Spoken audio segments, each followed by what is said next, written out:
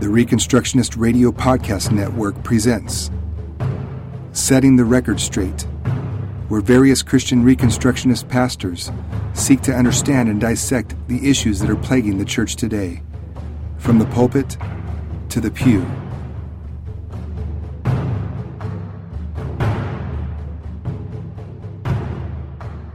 This is the last sermon on this sermon series. You say hi to Miss Mary. Everybody say hi. Hi. All right. I see you're on there. That's why I can say that. So today is going to be very simple. We're going to be in Acts chapter 2, verses 42 through 47. It's a passage of Scripture that we've talked about. We've had a Bible study on. Y'all started seeing quoted several times. Well, I entitled it, The Church's Daily Devotion. Now, when I talk about this aspect of the church's, I think I wrote that on there as well, yes. The church's daily devotion. I'm not talking about a little book or a particular reading plan or a daily personal Bible study. That's not what I'm talking about. While those are good habits to have, that's not the subject for today's message. What we're going to talk about, it has to do with Acts 2, 42 through 47. So let's look at that real quick. We'll read the whole thing to you, and then we're going to break it down. Okay? We're going to break it down a little bit differently than maybe we've done in the past, or maybe you've seen it. So let's do this. Acts 2, verses 42 through 47. And it says, "And they devoted themselves to the apostles' teaching and the fellowship, to the breaking of bread and the prayers. And all came upon every soul, and many wonders and signs were being done through the apostles. And all who believed were together and had all things in common. And they were selling their possessions and belongings and distributing the proceeds to all as any had need. And day by day, attending the temple together and breaking bread in their homes, they received their food with glad and generous hearts, praising God and having favor with all the people. And the Lord added to their number day by day those who were being saved." Now, I'm going to break this down, but I want to, before we get too far, we need to start with the right perspective on this whole passage. And we've talked about something throughout the whole time that I've been preaching and teaching on the church, something very specific. And we talked about when we look at a text, there's a difference between a descriptive text and a prescriptive text. Remember that? A descriptive, what does it do? It describes something, right? So I look at Aiden. Aiden has tan pants with a gray jacket hoodie on tonight, okay? That's describing something. Now, if I said the text was prescribing something, it's what? It's giving us a command, correct, of what we're to do. So when I look at what Aiden's wearing tonight, what I gave was a description. There is no prescription that everyone has to wear what Aiden's wearing, right? Aiden's wearing it. It's a description. So when we look at certain accounts, when you look at that passage of Scripture, are we looking at something that's being prescribed, where we're being commanded to do? Or are we looking at something that is being described? I mean, like I said, what Aiden's wearing tonight.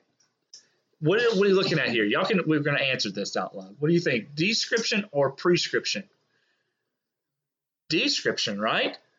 It talks about what they were doing, correct? And this is the thing.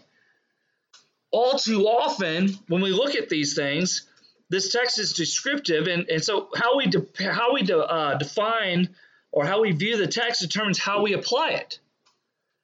And so for so many, we look at this description, the first thing we want to do is we're like, oh, well, the early church was doing it this way, so we need to do this. And I know of churches that met every night, thinking that's even what this passage of Scripture says. By the way, this passage of Scripture does not say you go to church every day. Nowhere in here does it say it. It gives a description of things that the early church was doing. But we can think of all the reasons surrounding this, why they might be doing it. So I would rather give a description and see how it applies to us, rather than saying this is a prescribed thing, we have to do this, because it's not there. So one of the first things I want to talk about is this word, and it asks a question. I didn't put a blank there. I said, what is devotion? And I gave you that definition. You see that Greek word? And proskoterio, which means to adhere to one, to be his adherent, to be devoted, or constant to one, to be steadfastly attentive unto, to give unremitting care to a thing, to continue all the time in a place, to persevere and not to faint, to show one's self courageous for, to be in constant readiness for one, wait on constantly. So when we use this word for devoted, they were devoted to certain things. These are things they were what? They were committed to with all their being, right?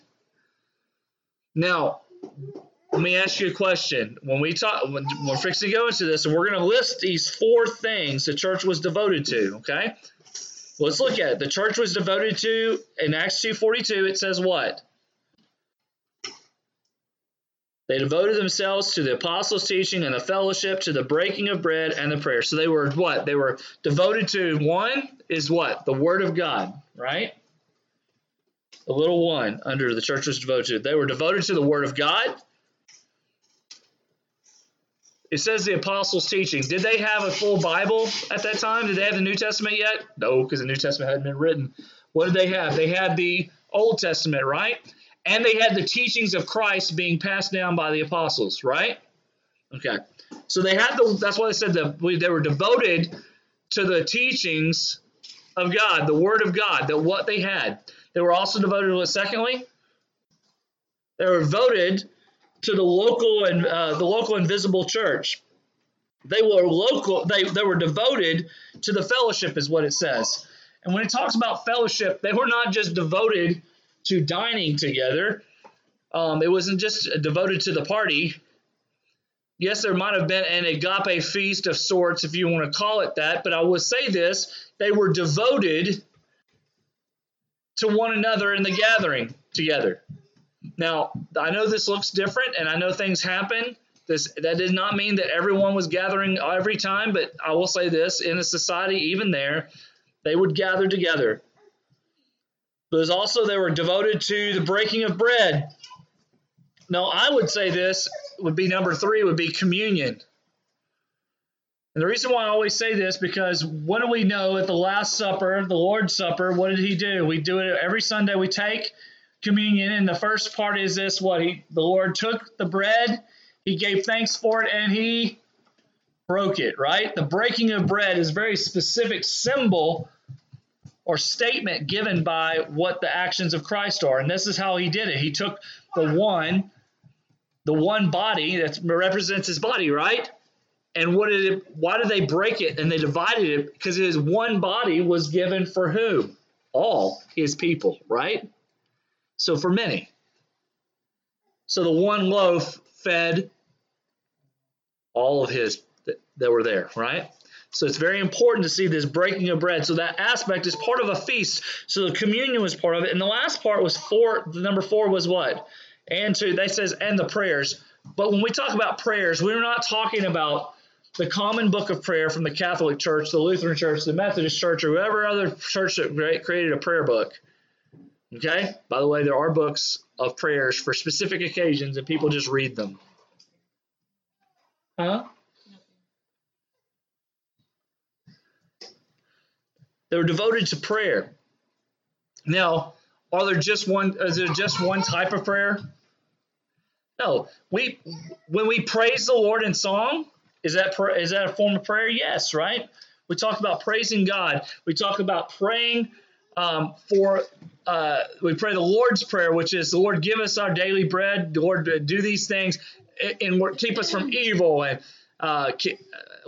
forgive us as we've forgiven others. And we look at the Lord's Prayer, the model prayer, and it's there. We talk about, we pray for the needs of others, right?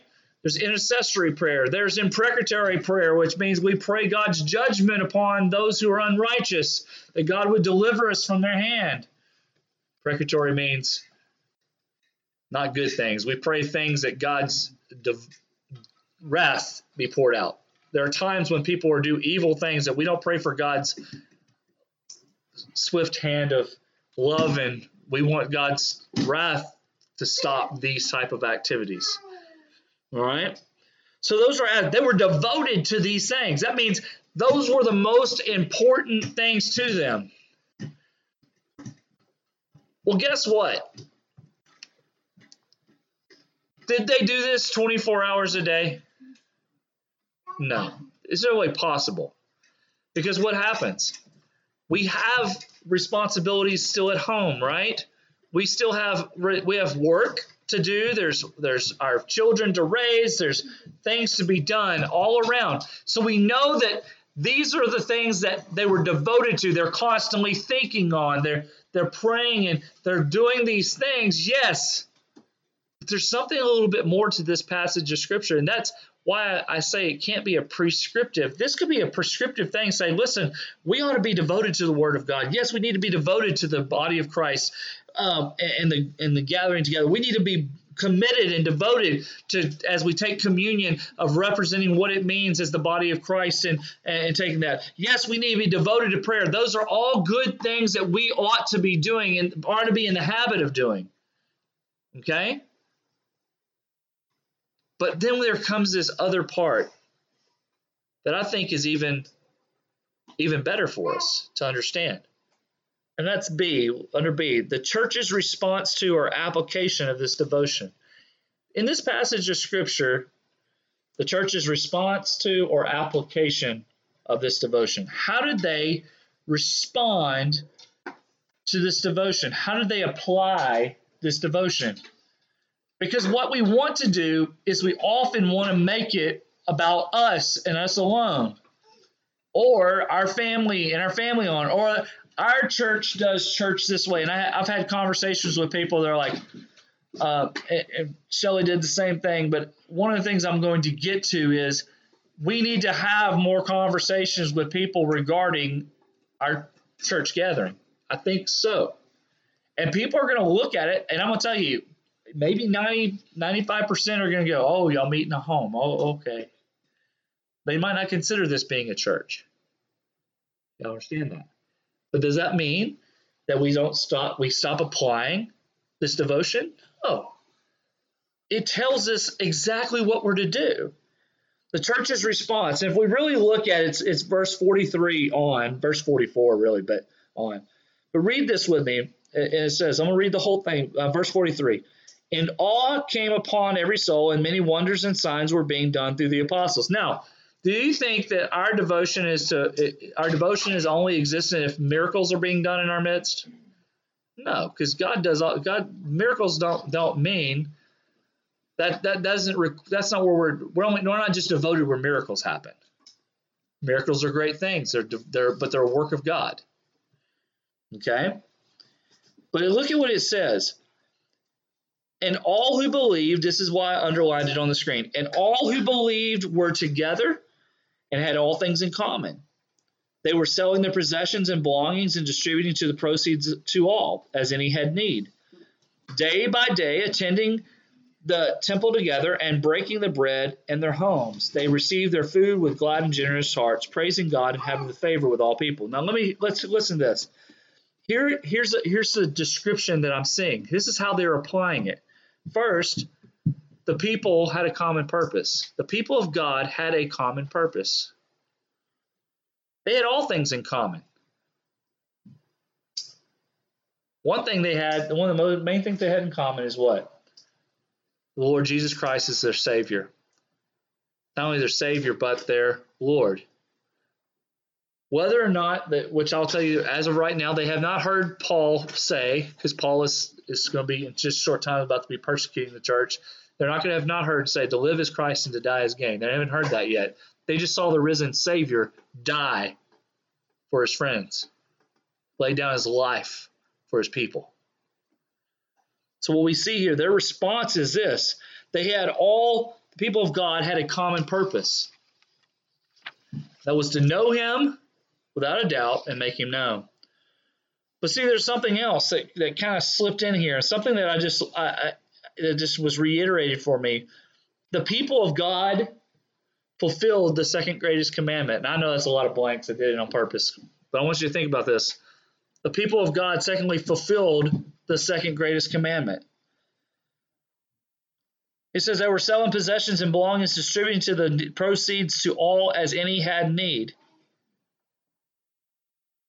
What were they doing? The second greatest commandment, the first greatest commandment, the first and great commandment is what? Love the Lord your God with all your heart, your soul, your mind, and strength. The second is like it, Jesus says, and what is that? Love your neighbor as yourself.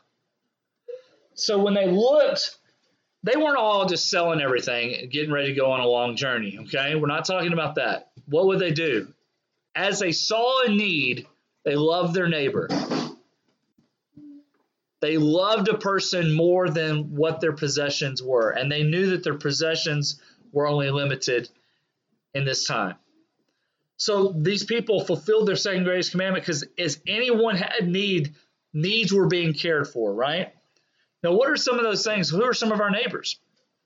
I mean, don't name neighbors. I'm not talking about, well, I have a neighbor here and I have a neighbor there, and I don't know what I'm talking about. But our neighbors, the first and foremost, who are the ones that are going to have the greatest need? You have the what? The widows, the orphans, and the foreigner, right? The widow and the orphan, and then the foreigner has no claim on anything, right? So we need to look at that to love those neighbors as ourselves in their need. You got these already that are oppressed, possibly oppressed or hurting, and then you have Christ come. He dies and is resurrected. And the early church, they're losing stuff. They're losing their place in society. They're being condemned by all the Jews, the Pharisees, and the Sadducees. They're being hated in many ways. And so what happens? Instead of looking at their thing and saying, "Listen, I need to make sure I have enough of a goose egg or to save up to take care of me and my own," what did they do? They looked at everything and said, "Listen, I look at my brother or my sister over here in need, and I'm going to take care of them."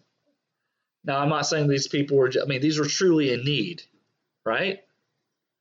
But also there was something else. 3, the people of God shared their lives. They not only had everything in common, they not only distributed proceeds to those who had need, but they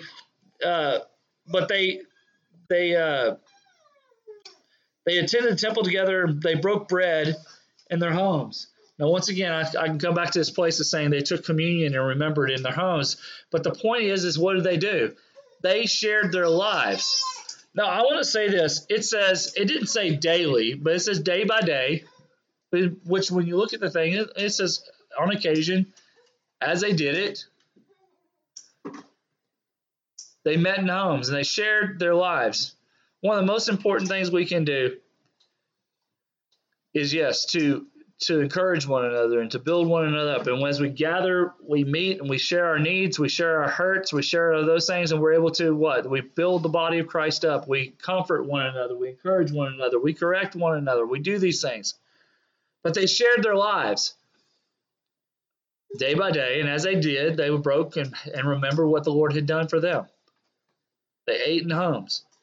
But fourthly, there's something that stuck out, and we're talking about the application of this devotion. And it says, they pray, verse 47, it says, praising God and having favor with all the people. The thing is, people of God have favor with all people. Y'all remember as I was preaching through this, and I talked about one of the characteristics of an elder overseer is they had to have a good reputation with outsiders. Isn't it interesting that many of these characteristics and those things are, if you remember what I talked about, was what? They not only had a good reputation, but these are characteristics that every believer should have. It's just occasionally what happens. There are people who do these things and they're looked at and they're set apart for this purpose. But we all ought to be working at and building these things into our lives. And one of those things was that they had favor with all the people. So what does that mean? What does all people mean? What do you think? What do you think favor with all people means? Does it mean just with Christians? No. It means with everyone, all people, outsiders. Now, are there things, can we say this? Are there things are there moments that we know that people are not going to look on us favorably even if we're doing right? Absolutely. But they had favor with all people. What does that mean? Their devotion impacted more than just their life, their family, their Christian church circle. That means their life affected all people. It was being applied outside. Their devotion to God's word, their devotion, when we look at that, their devotion to the church, devotion to communion, devotion to prayer, impacted all people that they came into contact with. And this is one of those aspects that we have to be reminded of. The reason why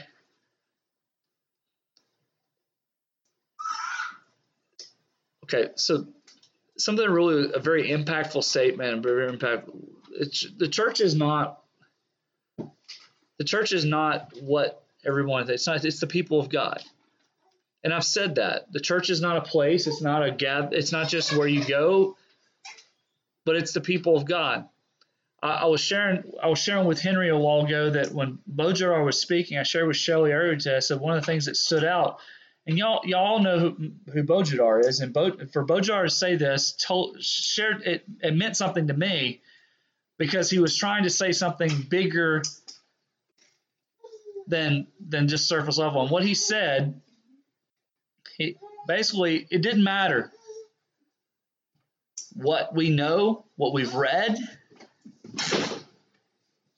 It doesn't matter. He's safe. It doesn't matter how much you've read. It doesn't matter how intelligent you are. It doesn't matter. Man, I'm just going to add to this. No matter what kind of church you go to or how big the church or how small, it doesn't matter. We aren't the church. We aren't the church until we open our mouths. The church shows up when we speak. The church is not a church that doesn't speak, he said, is an invisible church. For the church to be visible, we have to speak. And our words have consequences, don't they? Now we think about this, what we say and we do always have consequences, but what we say can make a major impact. We are the church of the living God when we speak forth his word, when we speak forth what he has done, what he has called us to be. And the reason why most things don't happen is we know what we're to do. Most people in Christian churches know what God's word says they're to do. And when the time comes, he's just their personal Jesus. They don't speak. And because they don't speak, the word doesn't go out. They are a light under a basket. We are the church. No matter what our age is, no matter who we are the church when we speak forth. And one of the things is we have to, and this is why, you can't have just favor because you give people lots of things. People are going to love you for giving to them, but they're always going to expect you to give.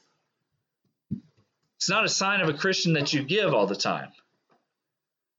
It's not a sign of a Christian just because you know God's word. It's a sign of a Christian when we speak forth his word into the lives of others. And that's what I know. And I know this to be true from this thing. It's a very last little point. It's probably the shortest sermon y'all heard me teach or anything in a long time. C, the results of the church's devotion. And this is easy. The results of the church's devotion. That last verse in verse 47, it says, the Lord added to their number daily those who are being saved.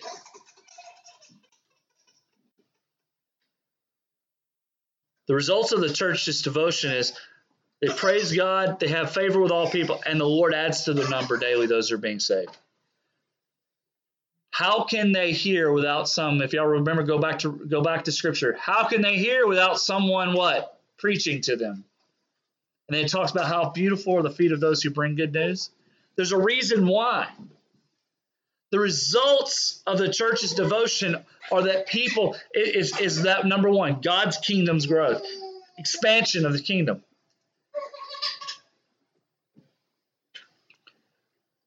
But all too often we think of it as, okay, they're just going to share the gospel, and that's how, and yes, that is the power of God unto salvation. But I will say this so much. Our devotion to God in all that we do in a daily basis is what changes these aspects. That's why when we talk about, that's when I talk about what happened, we kind of laugh about it, although we didn't like what happened. I was gone yesterday, and the game warden, we talked about the game wardens show up because they think someone reported that we are caging buzzards. Because that's what people do. The thing is I shared this with some others yesterday, and they came down. Obviously, they took the gate off the hinge or whatever they did, opened our gate, comes down this driveway. They do all this. And my first thing is I just asked, what game wardens are here? What game wardens are with you? That's all I wanted to know. Because if I knew them, they would at least, because I know every game warden that's around here that I've talked to, they know what that we have these eastern wild turkeys. They know because I told them I had them, and I talked to them about it. None of those guys were here. But the guy I was talking to was a guy that I met about 5 years ago at the YMCA. And he used to come in every morning. I used to open the YMCA, and he'd come in every morning at 5 o'clock to work out. And I talked to him, and I said, as soon as he says no, I said, and then he knew my friend Lonnie. He used to come into he knew Lonnie and grew up with Lonnie's kids or something along that. And so he used to sit in the office when I worked for Lonnie all those years ago when I was also working for the little oil and gas company. And I said, Cole, do you remember me? Remember I used to work at the Y? And he's like, man, I can't put a face to you. And all of a sudden he goes, oh, in Alvin off 2917. I said, yeah, that's me. He's like, oh, man. He goes, we're good. But the thing is he said he knew, what does he know? I'm a pastor. He knew what I talked to him about regarding the Word of God. And I know I prayed for him one time. He remembers the impact years in advance. And we jokingly say, Shelly always gets on and she's like, you know everybody. You talk to everybody about everything. And in this one moment, God sits there and he intervenes. But the impact is my character is based upon that relationship I had 4 to 5 years ago. It's not based upon today. He knew me and what I did then, and why I did it. And so when we talk about the kingdom of God, we talk about the church's devotion. When we are devoted to those things and we live it out as the people of God, what it does is it impacts the lives around. They didn't have to go over there. They didn't have to walk down our easement. They didn't have to go see one bird because he knew that I have no reason to do anything like that. But it's beyond that. Every conversation we have, I don't want anybody ever. People might look at us weird because we meet in a house instead of a specific church building. But don't ever be ashamed of that. We don't meet in the house because we're a lesser church, or lesser in the eyes of God. We don't meet in a house because we're failures. By the way, if anybody was the failure, it would be me. I don't view myself as a failure. As I stated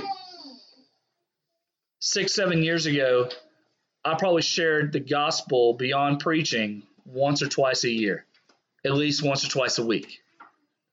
I have opportunity to share the gospel with someone. Now, I don't view a change of pattern or change of life or change of vocation or whatever work as a curse. I view that as God freeing me to do what he's always commanded me to do.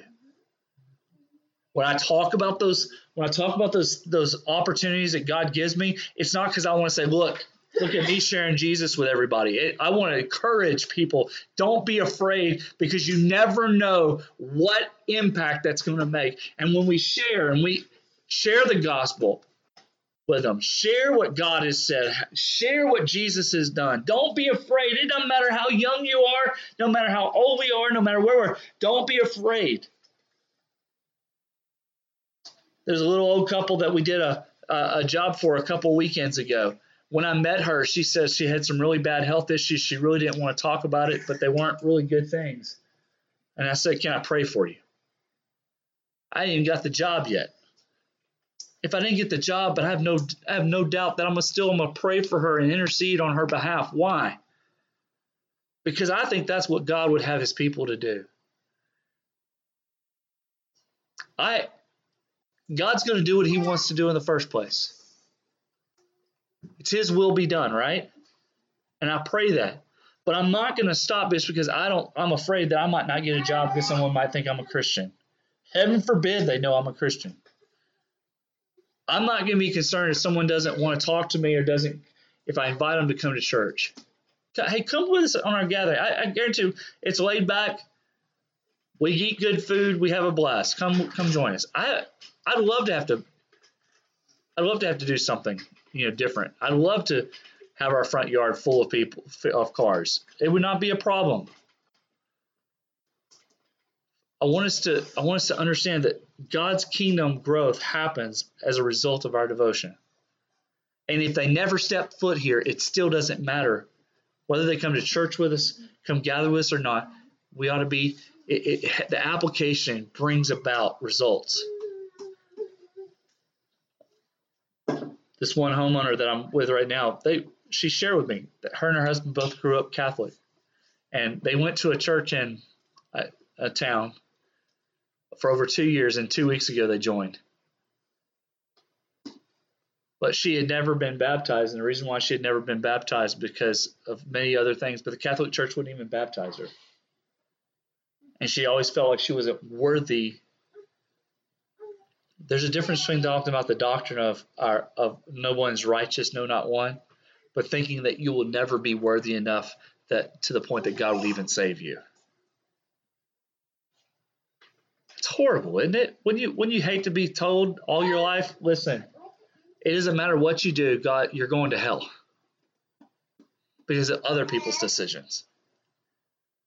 You can't be baptized, therefore you can't get into heaven.